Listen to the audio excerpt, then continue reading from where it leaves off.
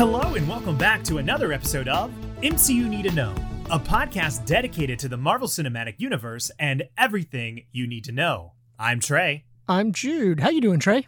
I'm doing pretty fantastic.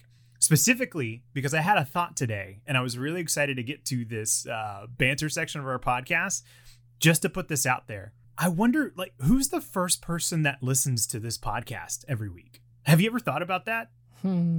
And there's no comment section to put first. Right? But there just has to be somewhere, whoever in the people who listen, there is somebody that completes it for the first time. And I was just genuinely wondering about them today. Yeah. So if you're the first person to listen to this episode in total, please reach out to us on Twitter, Instagram, or Discord. We want to know. That'd be really cool. And just to prove it, the password is Loki. You got to stay with Loki. That's so funny. I remember when we first started this podcast, one of the things that I would do in the description is it was almost that, in the show notes, I would put a little password like that for social media stuff, but nobody ever used it. So that'd be funny if we finally get that to come back around. I know, that would be right. Our own little hidden Easter eggs that nobody's found. But yeah, what about you? How have you been? We're going to do some time traveling. When the first person who listens to this, summer school will be over.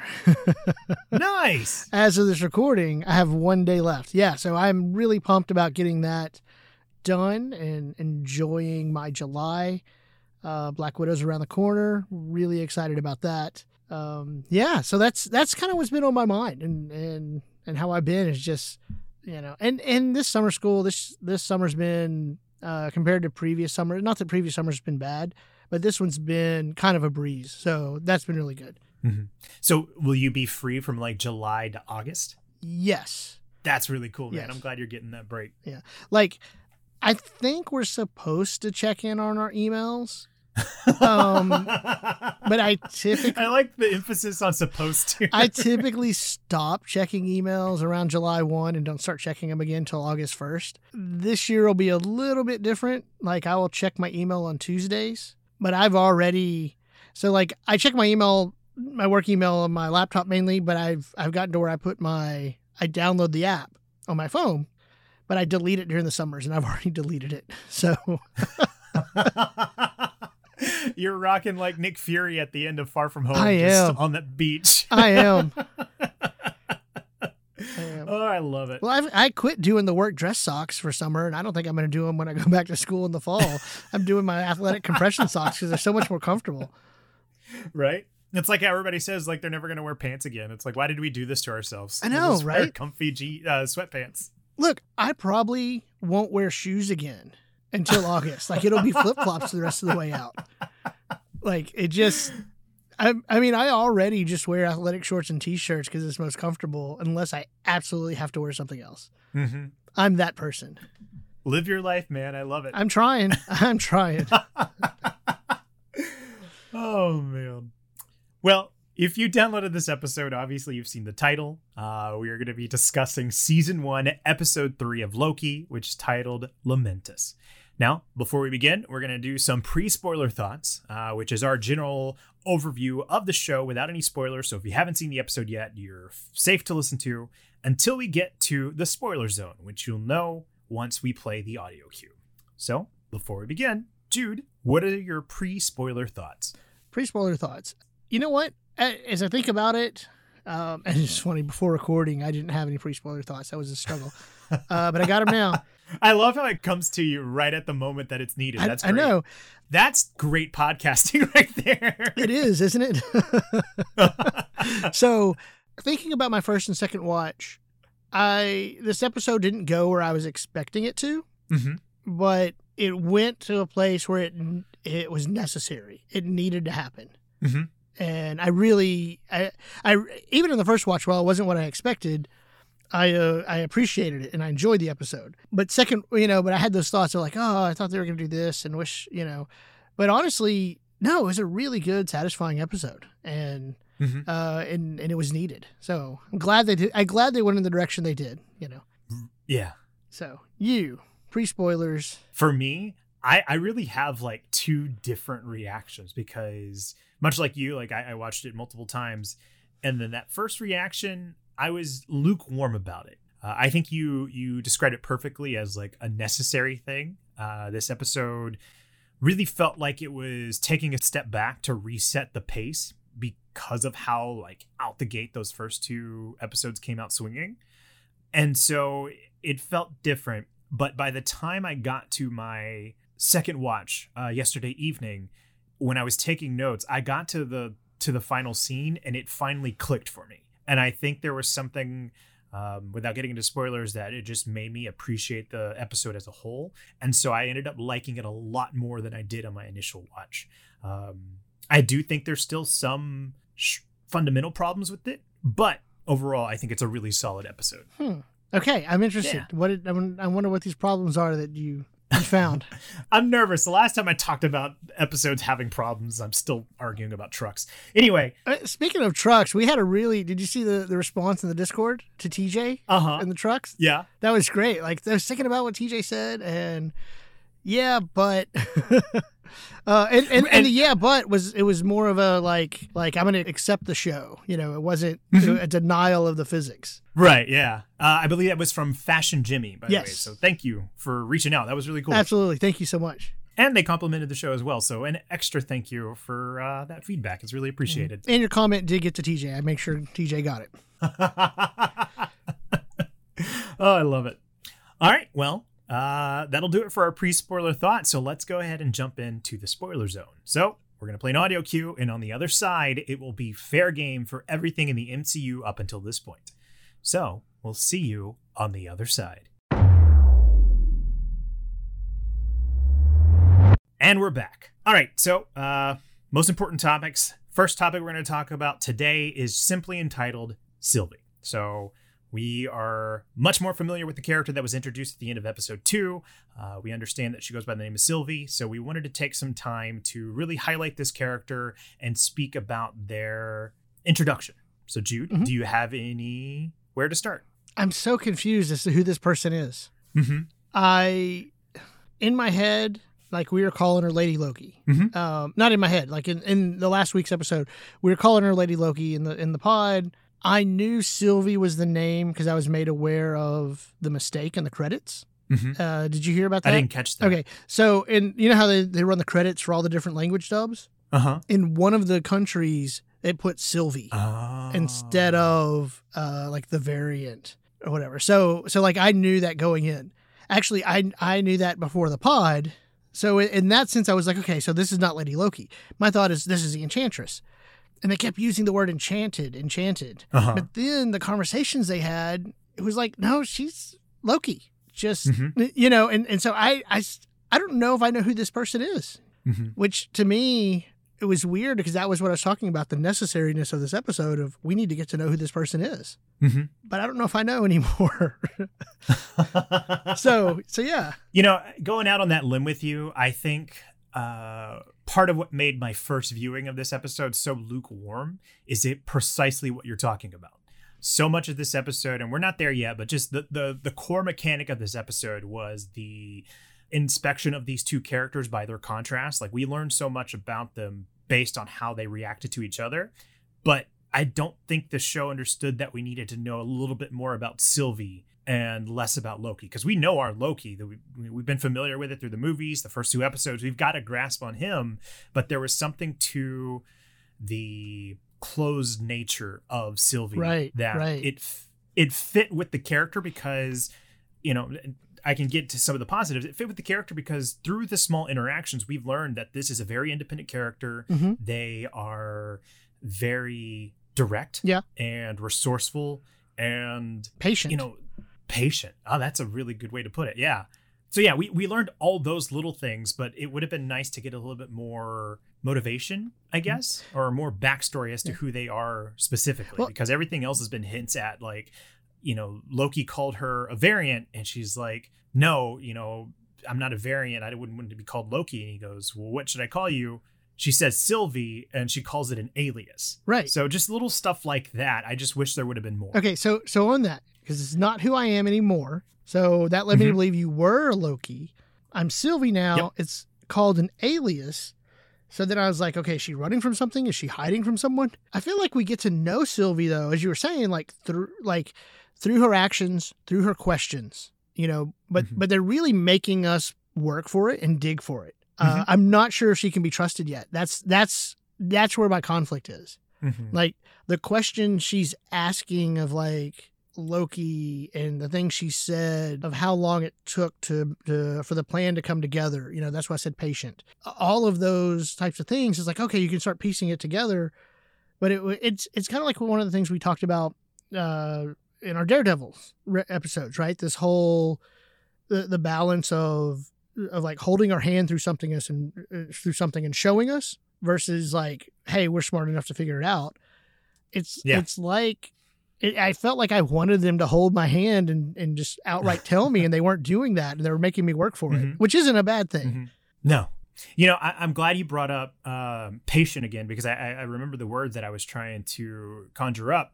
It's disciplined. And you said it specifically because she tells Loki, the plan you just interrupted was years in the making.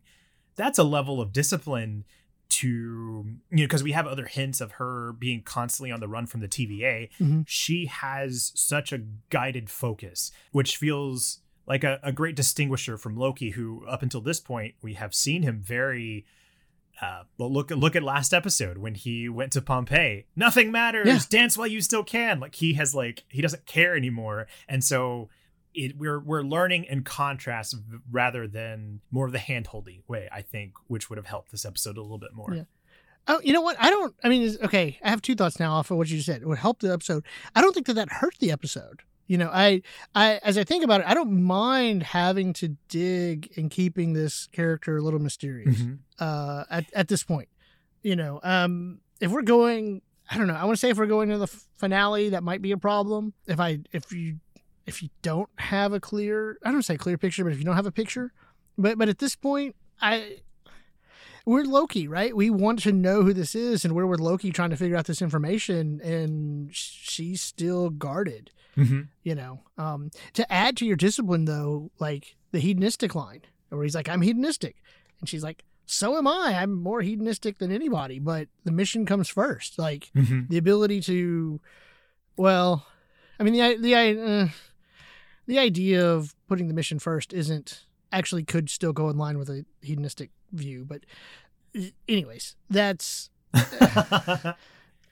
Well, but anyways, it is though, like the context in which the episode was using it, does enforce and show that level of discipline.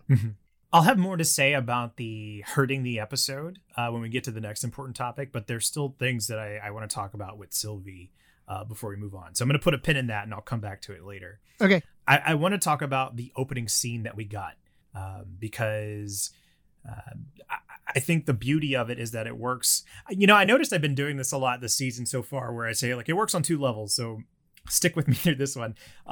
Having that scene where Sylvie is interrogating the TVA agent and it's set in seemingly like a present day restaurant where they're drinking margaritas and everything feels familiar.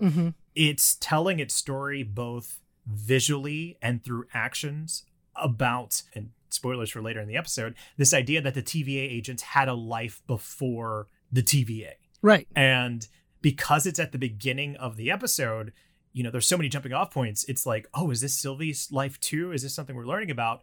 But we see the actions play out and we realize that Sylvie is manipulating this person to get the information they want. So it's such a great way to quickly teach us on a visual level about what Sylvie is and their powers. And because of that, quick cut from one setting in a restaurant to another, it's so disorienting. And I really, really enjoyed that. Okay, so the disorienting part for me, my notes was, I recognize this actress, but I'm not sure who she is. Like I didn't play... Sylvie? No, not Sylvie. C20. I didn't place that it was C20. And then when it shifted to like all of a sudden it was at night, I typed, what just happened? Like, that it didn't make sense to me because in my head I'm like, oh, we're getting Sylvie's backstory. Like we're getting, and her first question of like guarding the timekeepers, because I didn't recognize that it was C20. My thought was like, they're planning a heist or something. Like, you know what I mean? We're watching the backstory of this planning of the heist. And then I was like, oh, this is how she gets the information. Like, I didn't put that together until they cut into back into the apocalypse of the Category 8 hurricane. Now, I did find it interesting that, you know, it was like, okay, C-20, that's why I recognized her.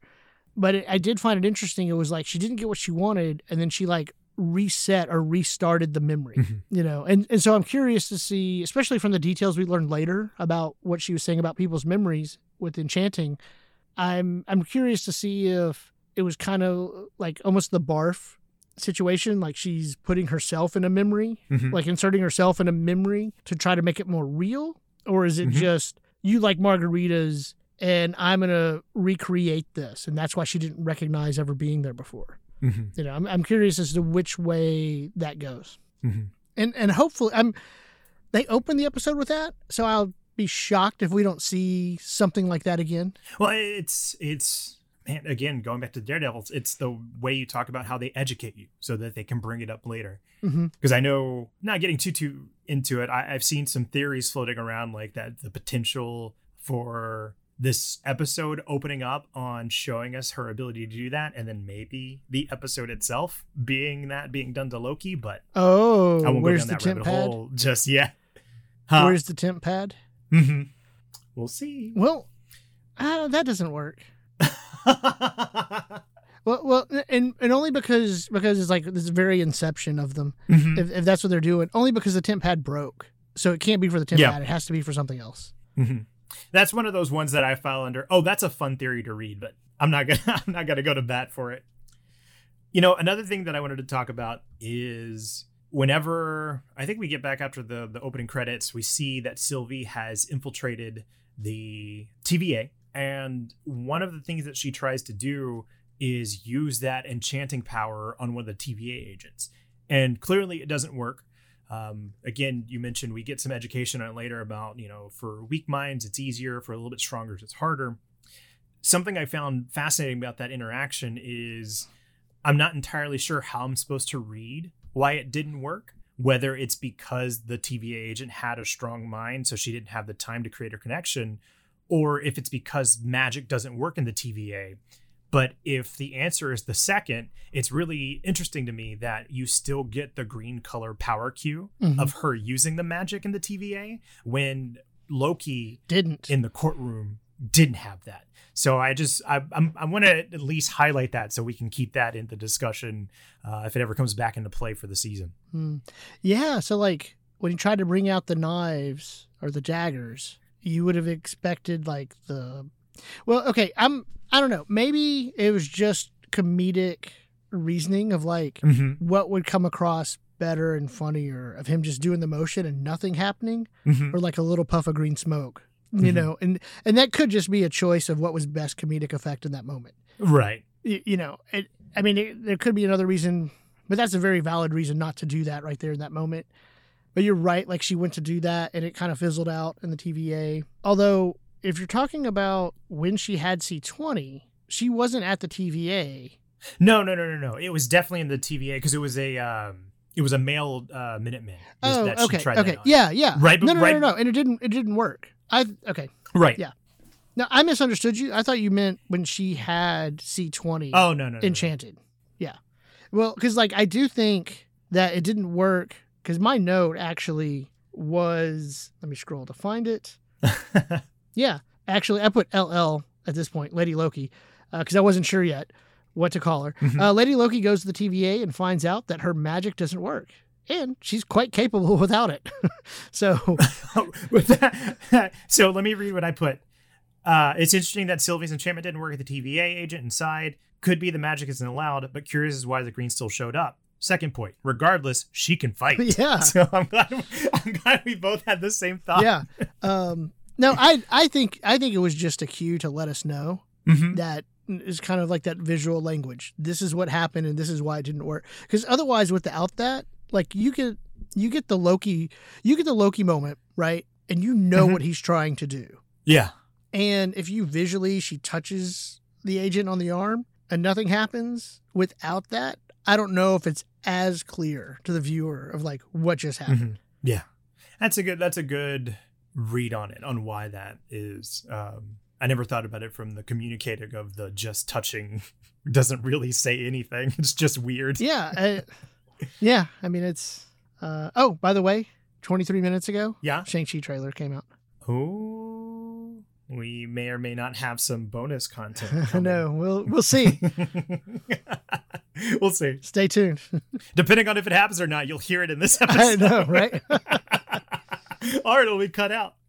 All right, well, we can go ahead and move into the next important topic, which we've entitled Loki versus Loki. Now, this will deal with everything of basically Sylvie and Loki constantly at each other's necks throughout this episode, and the way that this show used that mechanic to learn about them.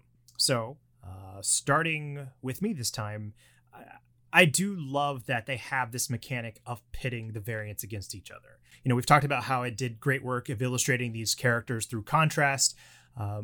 I did mention that I think the episode would have been better if we would have got a little bit more focus on Sylvie. And I said we could put a pin on it. I was saving it for this section. And I think the thing that I can sum up that feeling I'm having best is this episode at its core is that classic, we can't get along. We have a problem. We have to solve our differences to fix this problem. Now, because of this episode being on a cliffhanger, I think there's this feeling for me that it's frustrating that we just see them constantly bickering. And because the problem doesn't get solved, it left it feeling a little bit unresolved, which is fine. Serialized show, we'll probably get some resolutions and some answers next episode. But because we didn't get that extra information about Sylvie, that's where I felt a little bit more frustrating at the beginning than with my subsequent viewings. Okay, so if that makes sense. It does. Let me ask you that. What extra information were you hoping to get? An idea of where Sylvie's coming from, Okay. how different her world is, how she's been on the run from the TVA, how is she familiar with what the TVA is without being reset, just little things like that. And I totally see your point too, that it's fine. Like some things can be shrouded in mystery. Mm-hmm. I think it's just, what am I feeling? I think it's just like the resolution, because it's a cliffhanger. I just think it needed a little bit more. Yeah. No, I get that. It's weird. I said earlier that like we are Loki in this episode, trying because at this point, this is the third episode we've spent with Loki.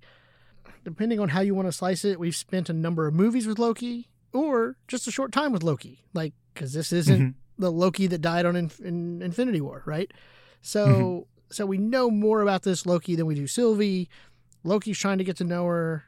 We're with Loki trying to get to know her. And we didn't get much. Even Loki himself said, I don't know a lot about you. Mm-hmm. So in that sense, yeah, I get it. But if we're kind of seeing the episode through Loki's eyes, it makes sense that you'd be unsatisfied. He wasn't satisfied with the answers. Yeah, that's a really good point as well. I mean, we even talked about it, or I should say I talked about it. So much of what was so smart about those first two episodes is that they paired the skepticism of Loki and the audience as an easy onboard ramp. So, you know, I see your point there. That's very true. Mm-hmm. But yeah, I'm with you. I do like, how do I want to say this? I do like that this episode was essentially, I keep calling it one long conversation. I have this note that says the scene has been one long conversation. Super clever. Like I liked it. Landed on Lamentus 1. Now we're on the train. Like, because they kept, it was like the West Wing walk and talk, because they kept moving, and having that conversation, but it was sprinkled in with action and sprinkled in with movement of, okay, let's get here.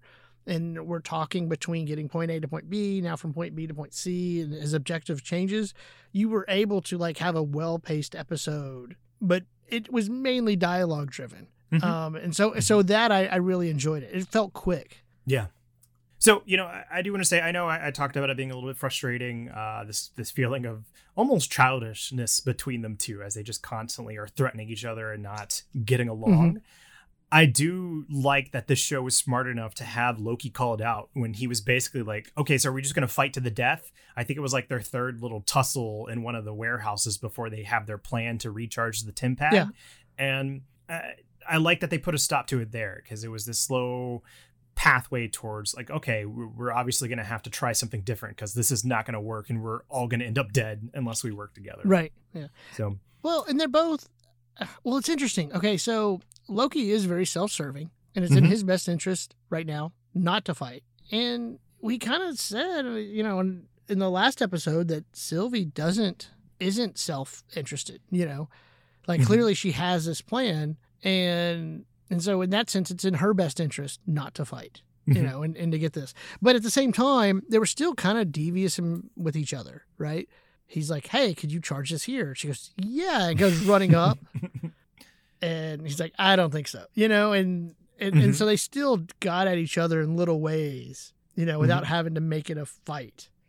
Yeah. And it's this feeling of the either or, thinking they have the upper hand, because Loki thinks he's so clever, you know, with his, what did he call it, tech savvy suggestions. And then Sylvie thinks she's so clever on getting the tint pad, and they both call each other out in that moment. And I love the way she was like air quoting of like, well, don't give me your tech savvy questions then. So those little moments were fun. Yeah. I want to say, you know, we're talking a lot about the contrast of these characters.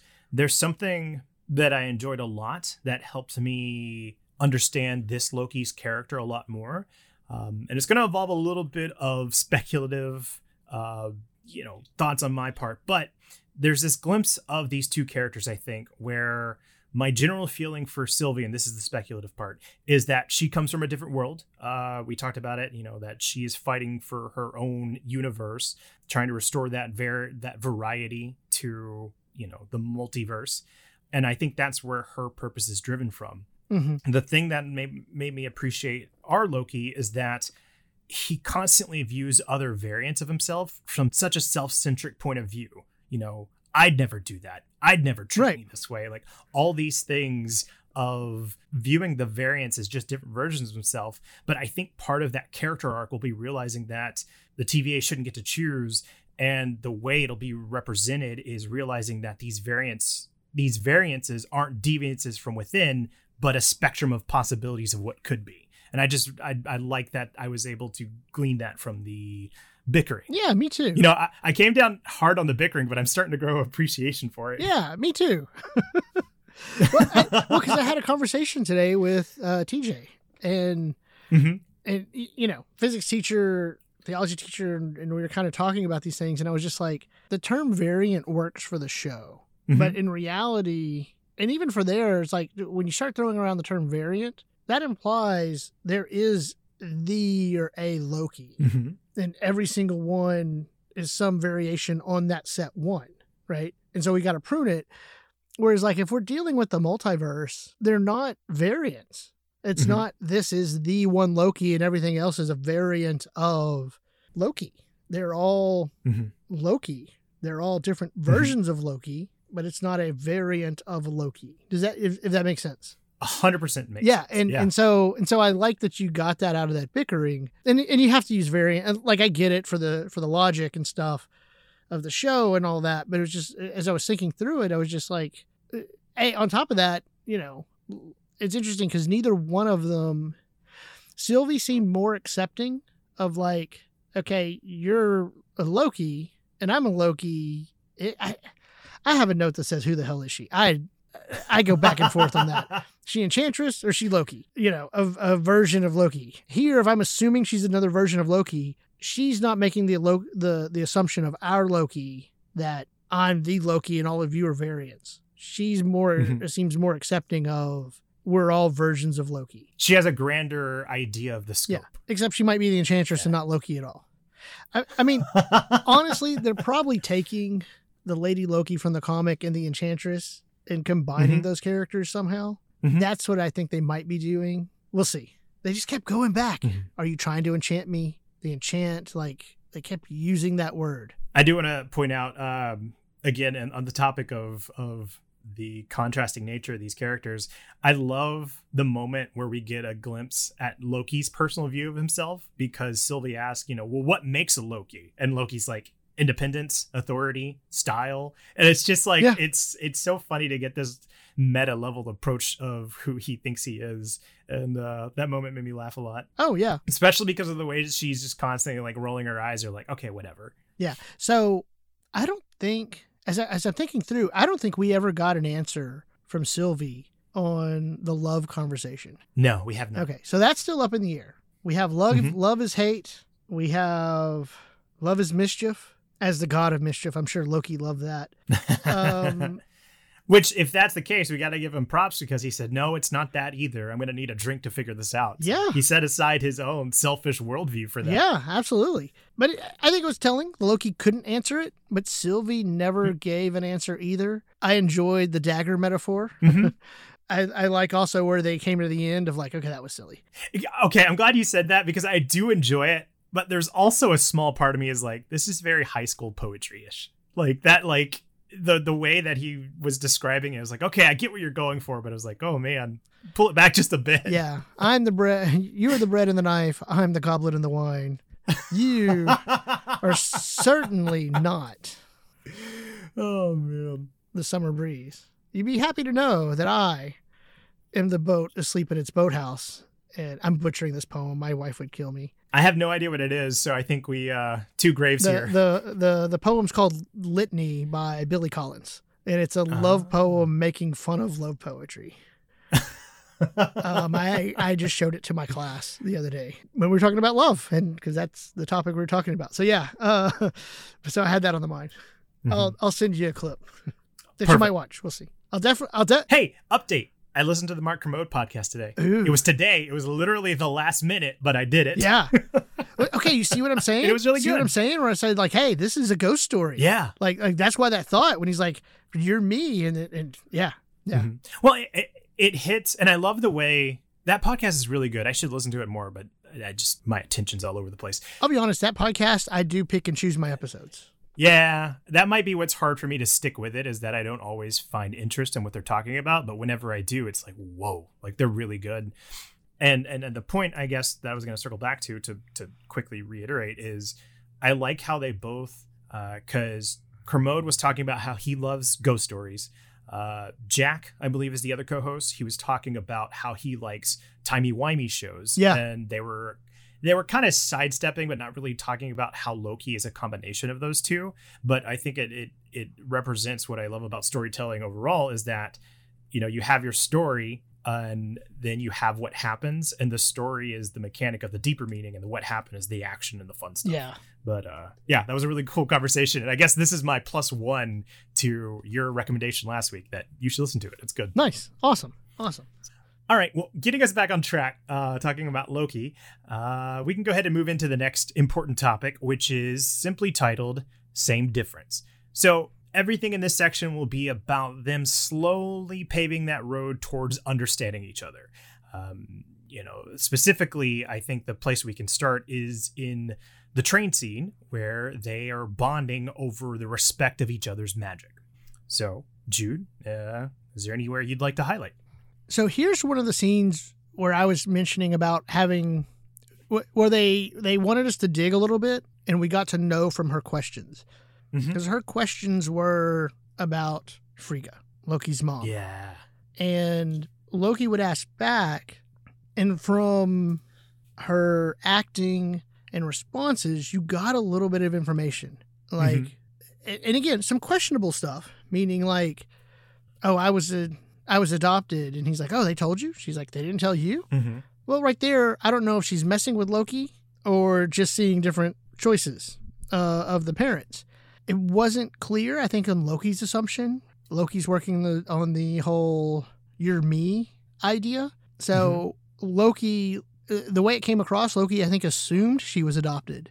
And she just played into it. Mm-hmm. So that's why it's like, I don't know, do we believe her, do we not? If I am to believe her as having honest responses there, then we learned a lot about her through her acting and stuff. I'm glad you brought this up first because I can read my note. Love that Frigga continues to be the grounding emotional force for Loki, a universal constant, if you will. And so because of that, because we talked about it in the What to Expect. Like I I've been hoping for this Frigga connection to the storyline from the beginning. It really seems like it's happening.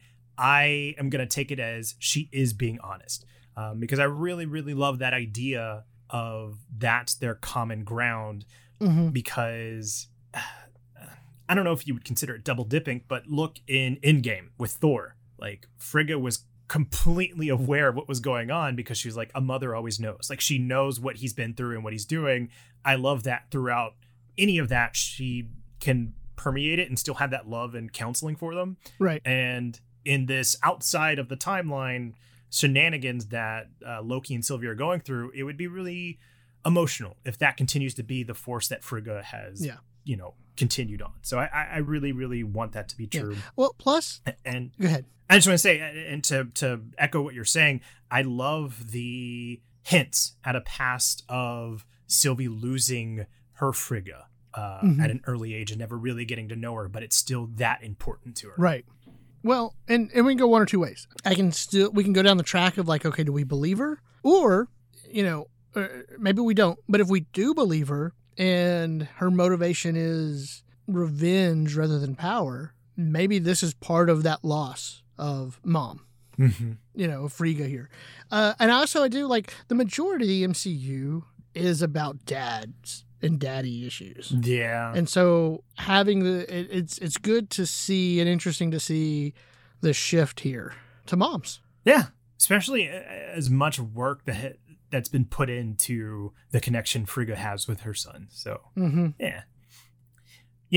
I think we're on this idea of the authenticity of Sylvie's reactions and whether or not we can believe them.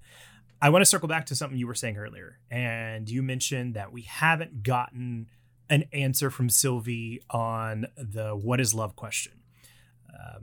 We talked about the metaphor that Loki uses about the dagger. He's talking about how, it can be used as a weapon from afar or up close. You see yourself in it, all that. And it leads to the moment where he says, but when you reach for it, it's not real. So there's two things that I want to say. One, it's incredibly sad that the story for Loki is this loss of trust. Right. Like, if that is his idea of love, he has not had a real sense of any sort of connection, of that feeling of love. And that's sad. With Sylvie, I know we haven't technically got her answer yet, but the quickness at which she was able to say is not real makes me feel like, even though she was saying like, oh, that's a dumb metaphor, I think she does feel that. And so I don't know. Maybe it is me projecting and hoping that this is true because I do love these scenes so much.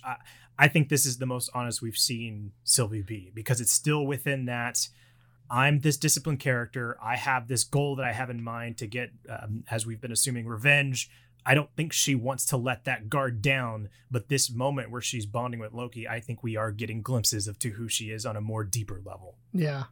You know what? I hope so. Like, with 3 episodes left, and I hate to put it in this context, my idea of not being able to trust her, I don't think holds weight. And I think you're right. I think it has to, because this is where they're connecting, because without this moment, you don't get the do you trust me moment when they're trying to make a run for the arc. Yeah. I mean, it's almost kind of like that same feeling we had in WandaVision, when we were getting towards the end, where like, you don't introduce a third entity in the finale. Like, it almost has to play within the context of what they've established so far. This feels like the established context that we will play with throughout the remaining 3 episodes. Yeah. So I know you said you don't like to look at it that way, because I guess it is, to borrow D&D, metagaming, if you will.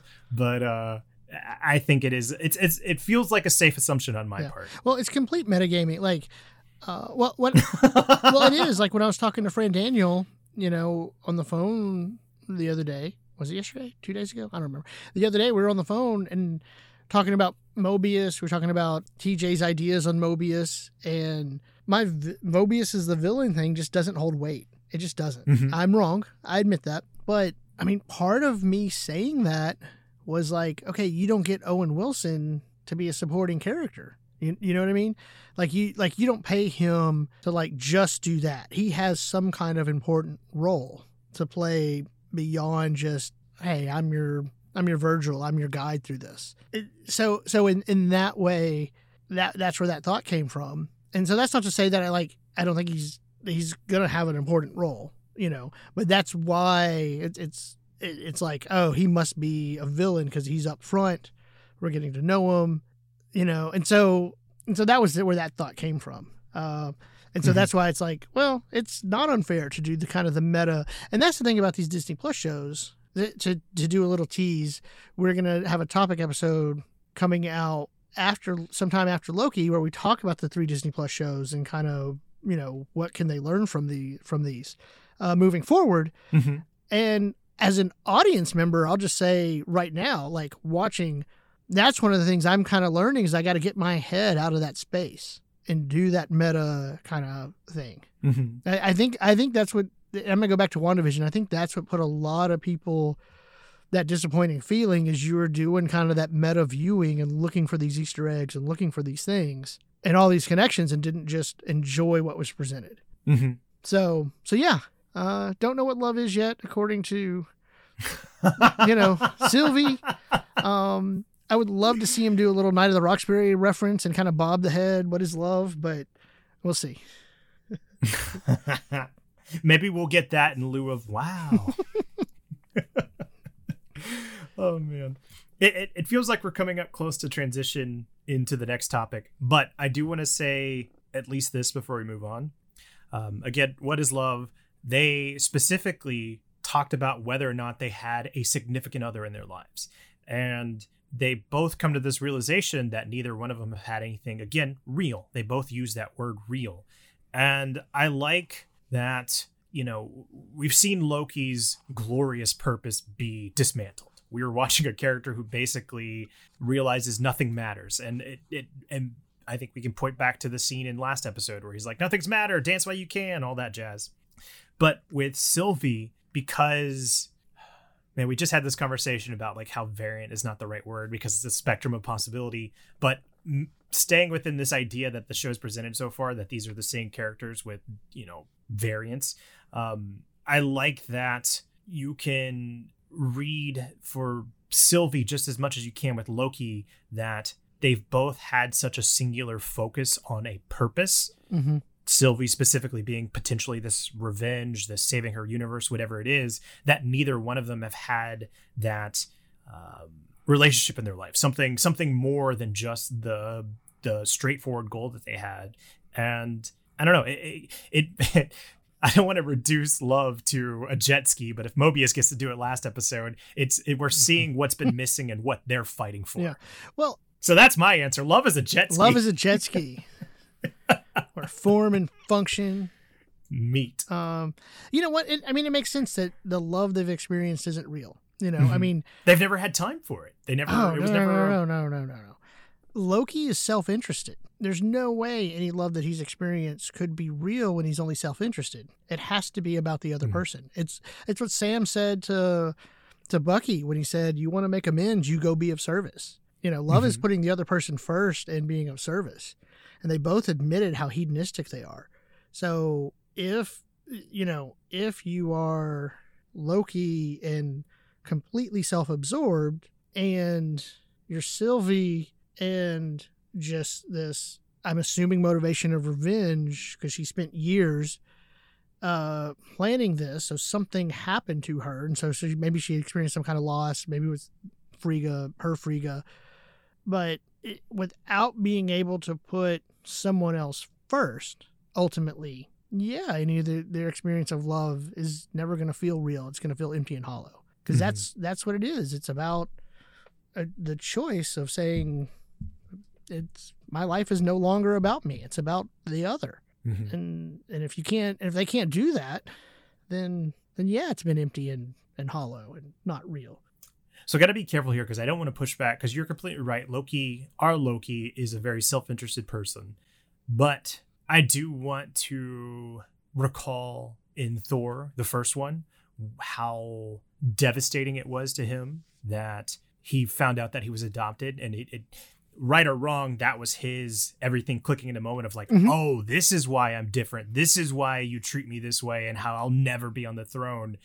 I don't like, I know there is very self-absorbed behavior leading up to that point, but I think it reinforced this wrong worldview he had. which I think propels him to do all the, and again, being careful because I don't want to justify it, because I mean, he's straight up murdering people in the first Avengers, but it's like that wrong realization of like the love was never real to him. Like, that's what I'm meaning by he never had time, because he was so blinded by it and he was focused on trying to, you know, right this wrong that was perceived wrong. Yeah. No, and that makes sense. Yeah, that makes sense. So it's just sad. I feel, I can't remember if TJ mentioned it in the episode or in the pre-recording stuff, but like how like these episodes are just dealing with very depressing stuff. Like not the episodes though, the Disney Plus shows. That was the pre-spoiler thoughts. Yeah. It's like, hey, let's just dive into the deep end of race, grief, and what's the meaning of life? Existential crisis. Well, you know what? And it's funny, like I'm putting thoughts together. You know, our good friend Tara on There Was an Idea Marvel Cinematic Universe podcast, you know, on her last episode mentioned our talk about predestination and free will. And like episode 1 dealt with that. The next one was like the meaning of life. This one is what is love? And so they're trading in a lot of big ideas, but they haven't really given what the show thinks it is. Or an answer. Let's put it that way. And that's not good or bad. Right at this point, it just is. But until I see the other 3 episodes, it's hard to like continue down with these big ideas and to think about some of those things until I see the completion of the show. You know, to put it in context, again, the YouTube channel I really love, Just Right, and I mentioned this before with the 4-corner opposition in Batman Begins. And I remember friend Daniel was trying to find that 4-corner opposition in relation to power with Falcon and Winter Soldier. Brother Daniel, I'm sorry, I'm not trying to bag on the Snyderverse. I'm just relaying what the YouTube video said. Yeah. But it contrasted Batman versus Superman to Batman Begins and the use of that 4-corner opposition, and how, whether you agree with it or not, Nolan tackled big ideas in Batman dealing with fear and then gave you like his answer in the end of what it is and how to deal with it. Whereas Snyder in Batman versus Superman wanted to, and I'm going to quote the YouTube channel now, wanted to trade in big ideas, but didn't leave with an answer. And so I don't know yet, without watching these other 3 episodes necessarily, of like, because we haven't really turned back to the free will predestination thing. And we kind of went away from the meaning of life. What does it all mean that Mobius and Loki talked about? To this episode, what is love was the big conversation and the big idea. And as we said, we didn't really get an answer yet. And that answer doesn't even have to be satisfying to us or to me, but I'm not sure what the show thinks it is. I'm hoping by the end, whether I agree with it or not, the show tells us what that answer is. Yeah. I think we talked, like, it's, if you're going to invoke something, you have to put forward your own idea, I think. Otherwise it's just talking about nonsense. Yeah. I'm trying to remember, because we talked about it in Daredevil, and I can't remember exactly what context we brought it up, but yeah. But no. And for context, the 4-corner opposition, it's basically 4 different approaches to an idea, like fear or grief or whatever. Yeah, it's so in oversimplification. Yeah, to use Batman Begins, the main theme is fear. You had 4 characters: Batman, Bruce Wayne, Falcone, Scarecrow, and Ra's al Ghul. All dealt with fear, but all had different ideas of fear. Yeah. One used it for control, of like a mobster style control, and used it against other citizens. One used it against inmate, prisoners, Scarecrow. One used it against citizens. One had like altruistic means, one didn't. Batman used fear against criminals, you know? So it's having 4 characters that have the same idea, but different motivations for having that idea, different uses or beliefs about that idea. And in the end, which one of those ideas comes out on top, you know? And that one was Batman. So I don't know. I'm not saying I'm just, it's hard to go like, that's one of the things this episode left me with. It's like, okay, so now we're dealing with what is love. We talked a bit before we recorded. It's hard because it is dealing in such grand scopes of ideas, meaning of life, existence, the predestination and love. Like you can't have a fully formed idea until it's all out. Right. It really feels like we're about to transition into the next most important topic. But before we do, I just want to highlight real quick that I really appreciated, apart from Frigga being a universal constant for them, the thing that started to pave that road of their connection was the appreciation for each other's magic. Specifically, Loki was able to do the conjuring of the fireworks or stuff like that. And Sylvie, I think, even admits at some point that Loki is a very skilled magician. So any attempt that she had to take the temp pad would have been futile because he's great at it. And then in reverse, with Sylvie, Loki has a deep appreciation that she's basically self-taught. So I thought that was really nice. Yeah, it was. He was really impressed. You know? I liked his little firework trick, but he was really impressed with the self-taught. I can see where you land by calling it the little firework trick. What? It was a little firework trick. I wish it a little reductive. It's pretty cool. It was. Look, it was cool. We've seen Loki do some pretty cool things, though. Especially by the time we get to the end of the episode. Right? Like, we've seen him do some pretty cool things. Enough that it's like, hey, that's a little firework trick. You know? Like, but yeah, that was impressive, right? You know, well, and also maybe it goes to show a little bit, like she said, hey, I barely remember Mom. Was she kind of more independent, had to learn on her own, where Loki was maybe a little bit more babied, kind of handheld and taught. So, I don't know, a little extra to the character. Yeah. Well, that'll do it for the same different section. So we're going to go ahead and move into the last important topic, which is simply stranded. This will deal with everything from the moment that the Tim pad breaks to the final sequences of this episode. And yeah, I'm going to start with me this time. And I think here's where I can reveal what I was talking about in the pre-spoiler thoughts about the episode finally clicking for me.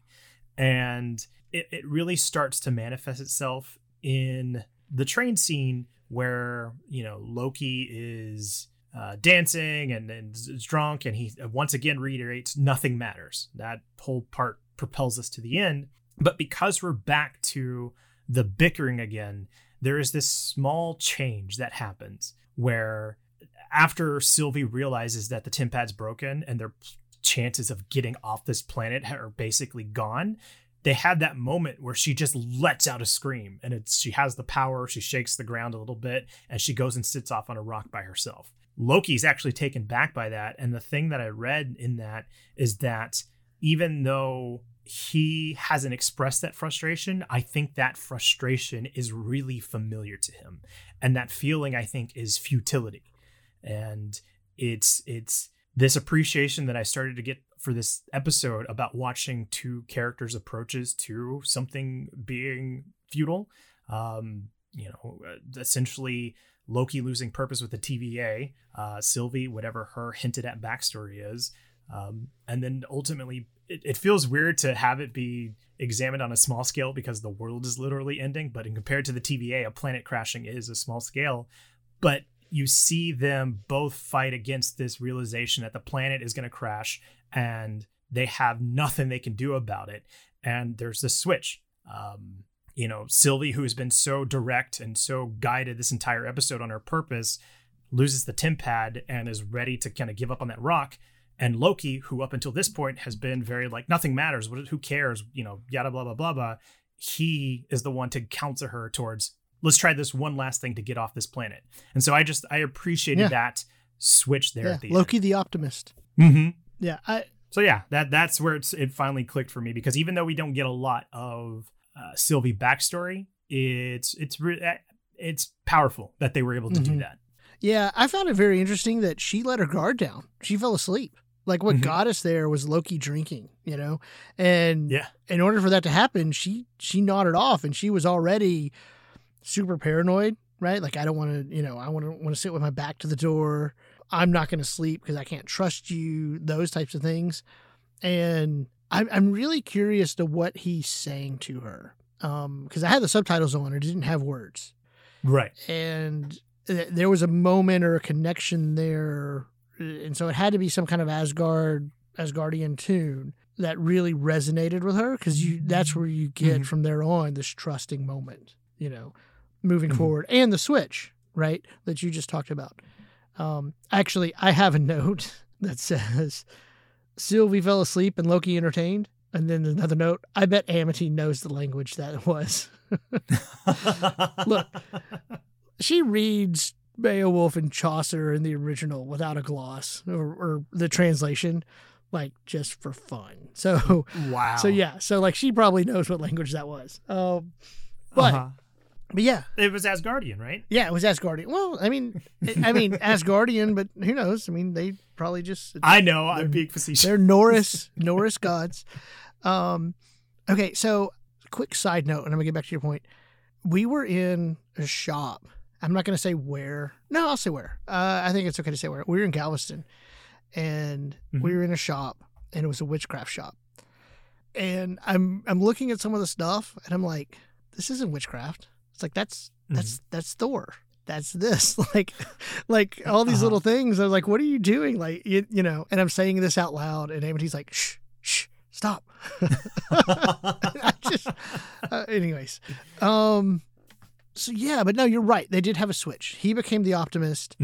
And he did, like, Loki had a very, like, well, I mean, think about it. He saw his own death, right. Nothing matters. I saw my death. I know I can't go back to the timeline. He mentioned that to Mobius, and Mobius is like, no, you can't.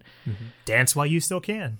Yeah. Right. And like, nothing mattered. Like he truly in some ways has a reason to be kind of like down and nothing matters. And so to be able to see how much she cared about what she was doing and have him moved to want to help and provide another way out, an opportunity, when he knows it was his idea that we go to an apocalypse, or I guess it was her idea, but it was his idea to find her in the apocalypse, knowing that this is going to happen. So no variant energy would happen. I mean, if we're following the show's logic, if they were going to escape and that was going to be successful, the TVA should have been alerted because it would automatically started branching.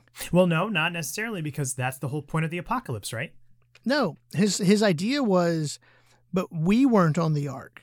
And so that's what I'm saying. Like, if they were going to be successful at getting on the Ark, then they were going to change that timeline of the apocalypse happening, and people were going to escape. And so that's how Mobius and them, like, they could have shown up, because they're, they've changed it. So yeah.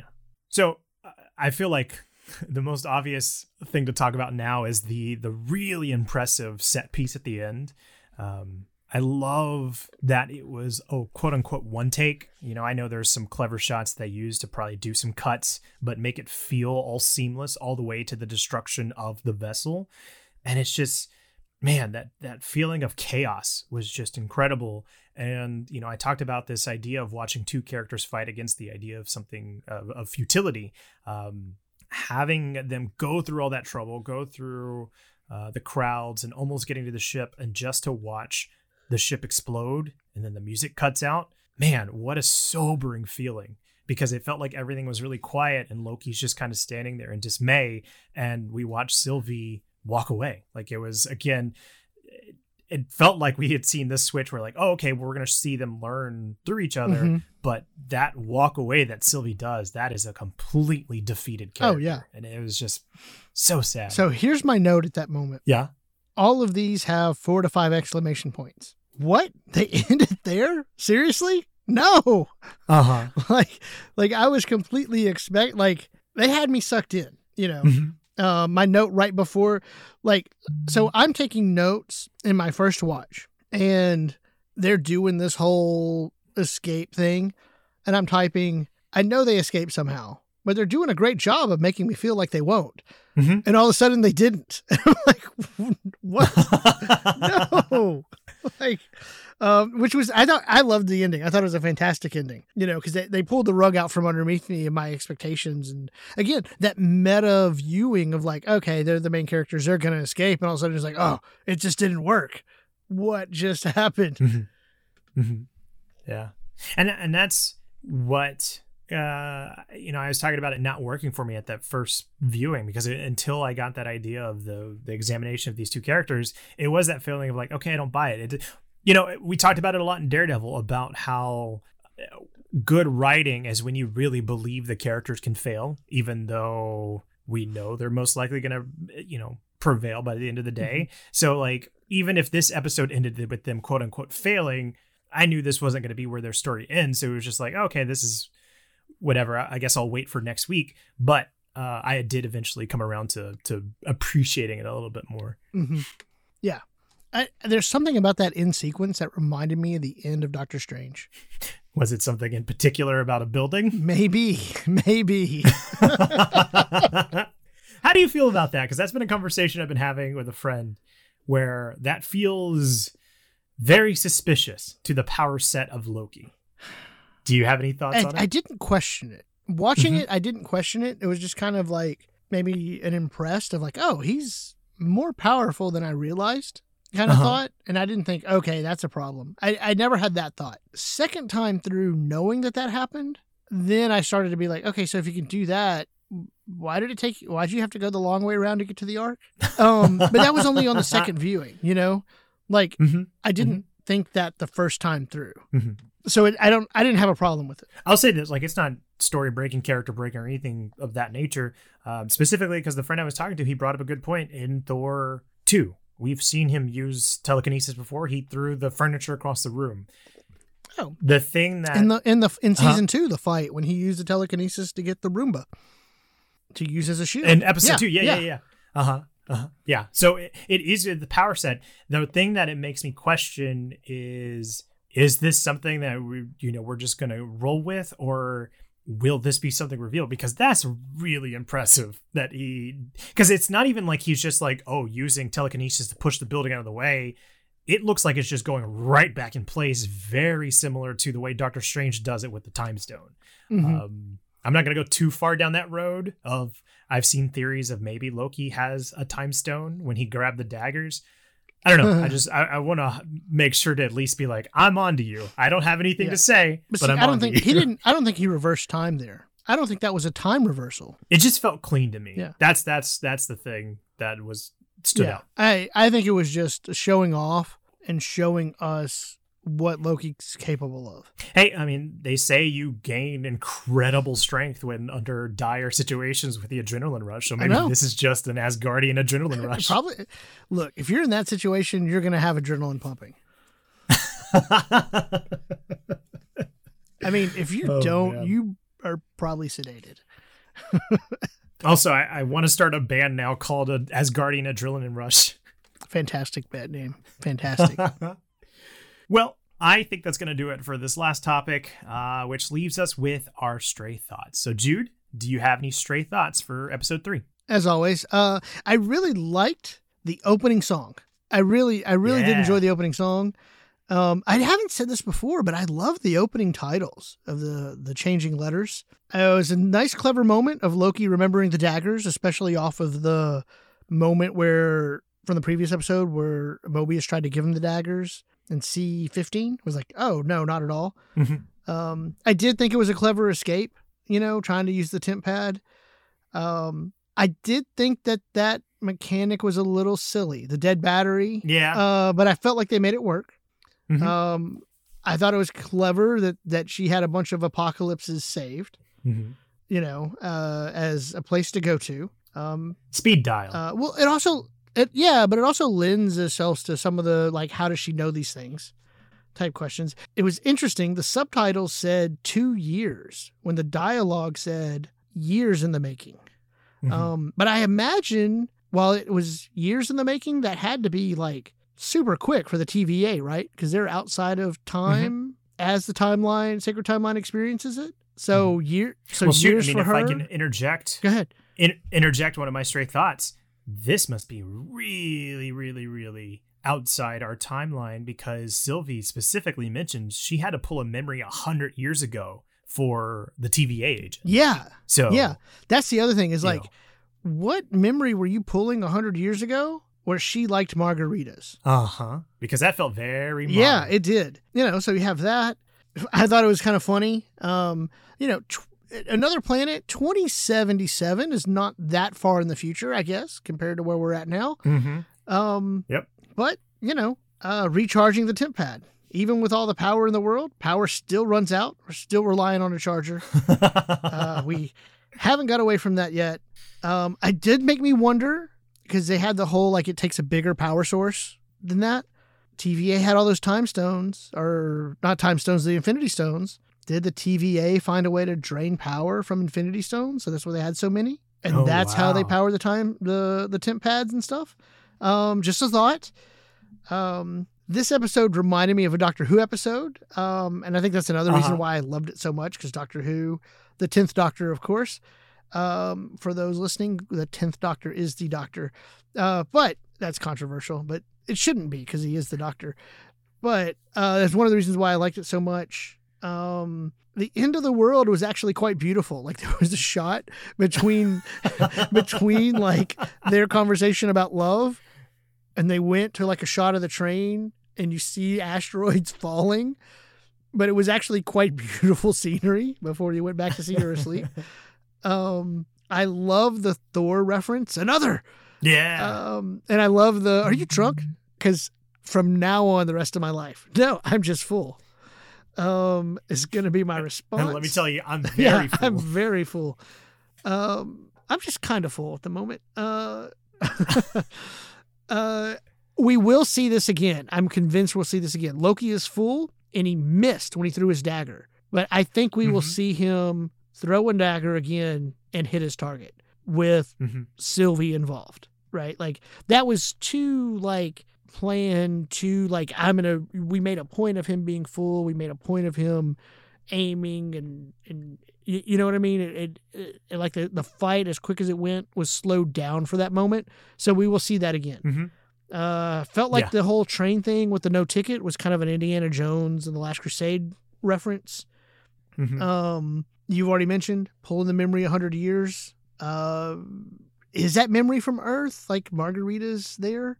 They're all variants. Haha, fantastic. You called it. Yeah, and makes me wonder now, is the jet ski Mobius's memories breaking through? It almost has to be. Yeah, doesn't it?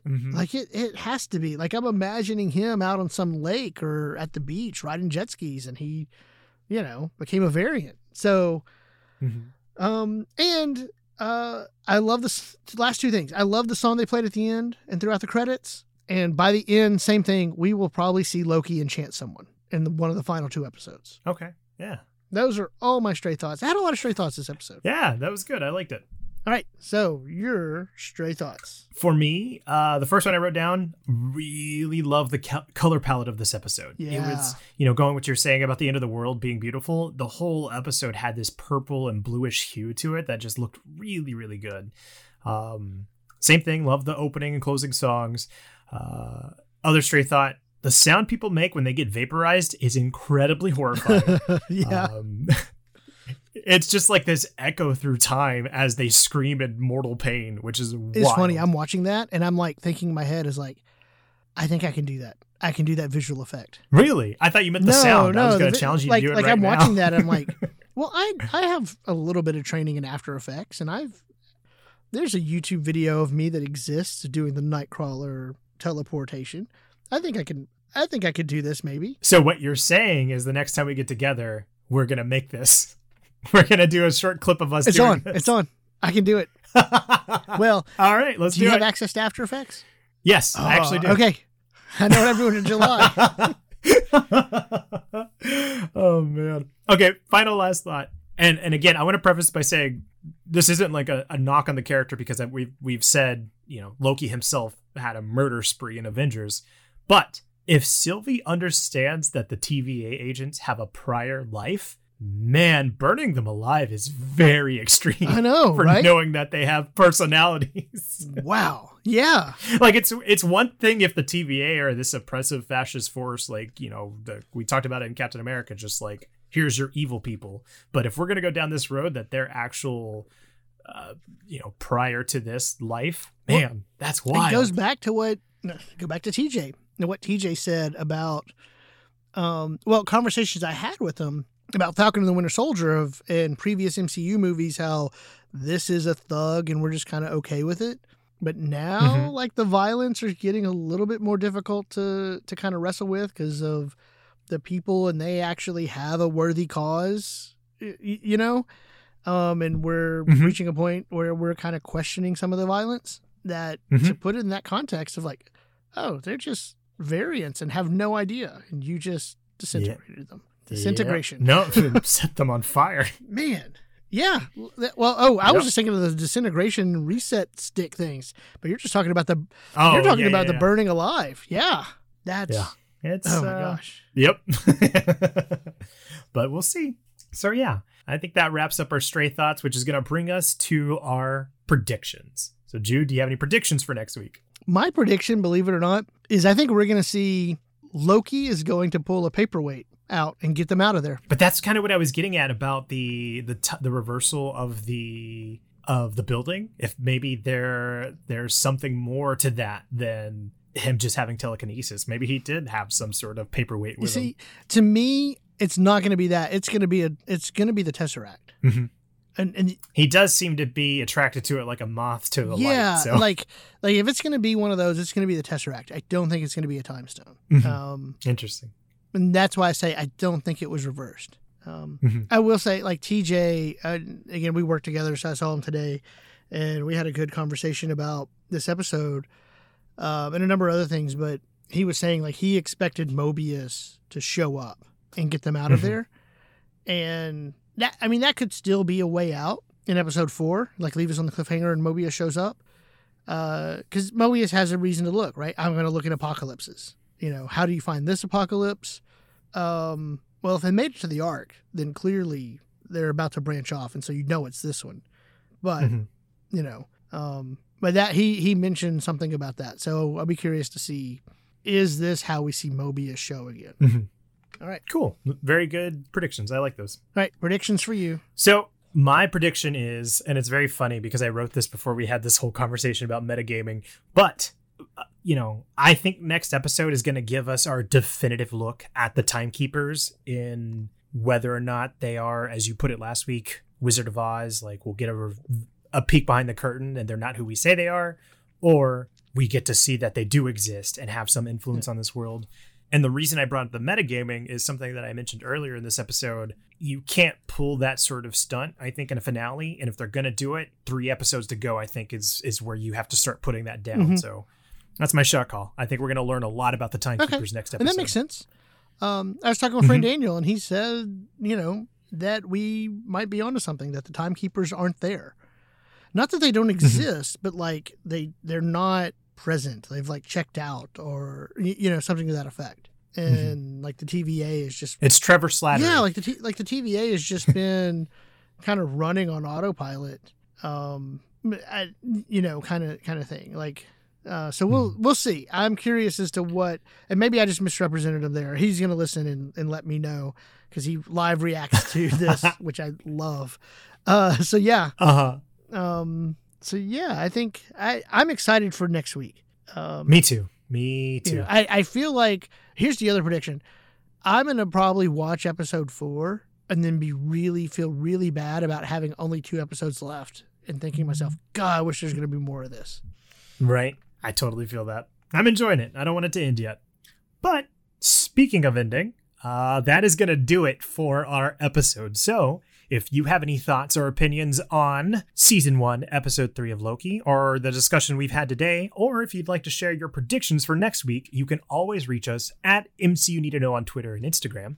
Or if you'd like to join our Discord, we have a lovely community of people who are as equally excited about the MCU as we are, and you can find a link to that in our show notes. When you're on Discord, make sure you go to the roll a sign, click on the eyeball so you can have access to all the spoiler channels. Thank you to those who participated last week and this week in helping name our show on the poll on Discord, and this last time on Twitter. Also, if you don't mind, please give us a rating and review on Apple Podcasts or wherever you get your podcast. It's tremendous help for us in the feedback. We do read those. We do take that into consideration. Even on Discord, there's a whole podcast suggestion channel. So let us know. And ultimately, help grow this MCU community by sharing with a friend. Yeah, we'd also like to thank Nick Sandy for the use of our theme song, which is his rendition of the Avengers theme. You can find more of his work on his SoundCloud, which is linked in the show notes as well. Well, that's going to do it for this episode. Thank you so much for listening, and thank you for doing this, Jude. Thank you, Trey. We'll see you all next week.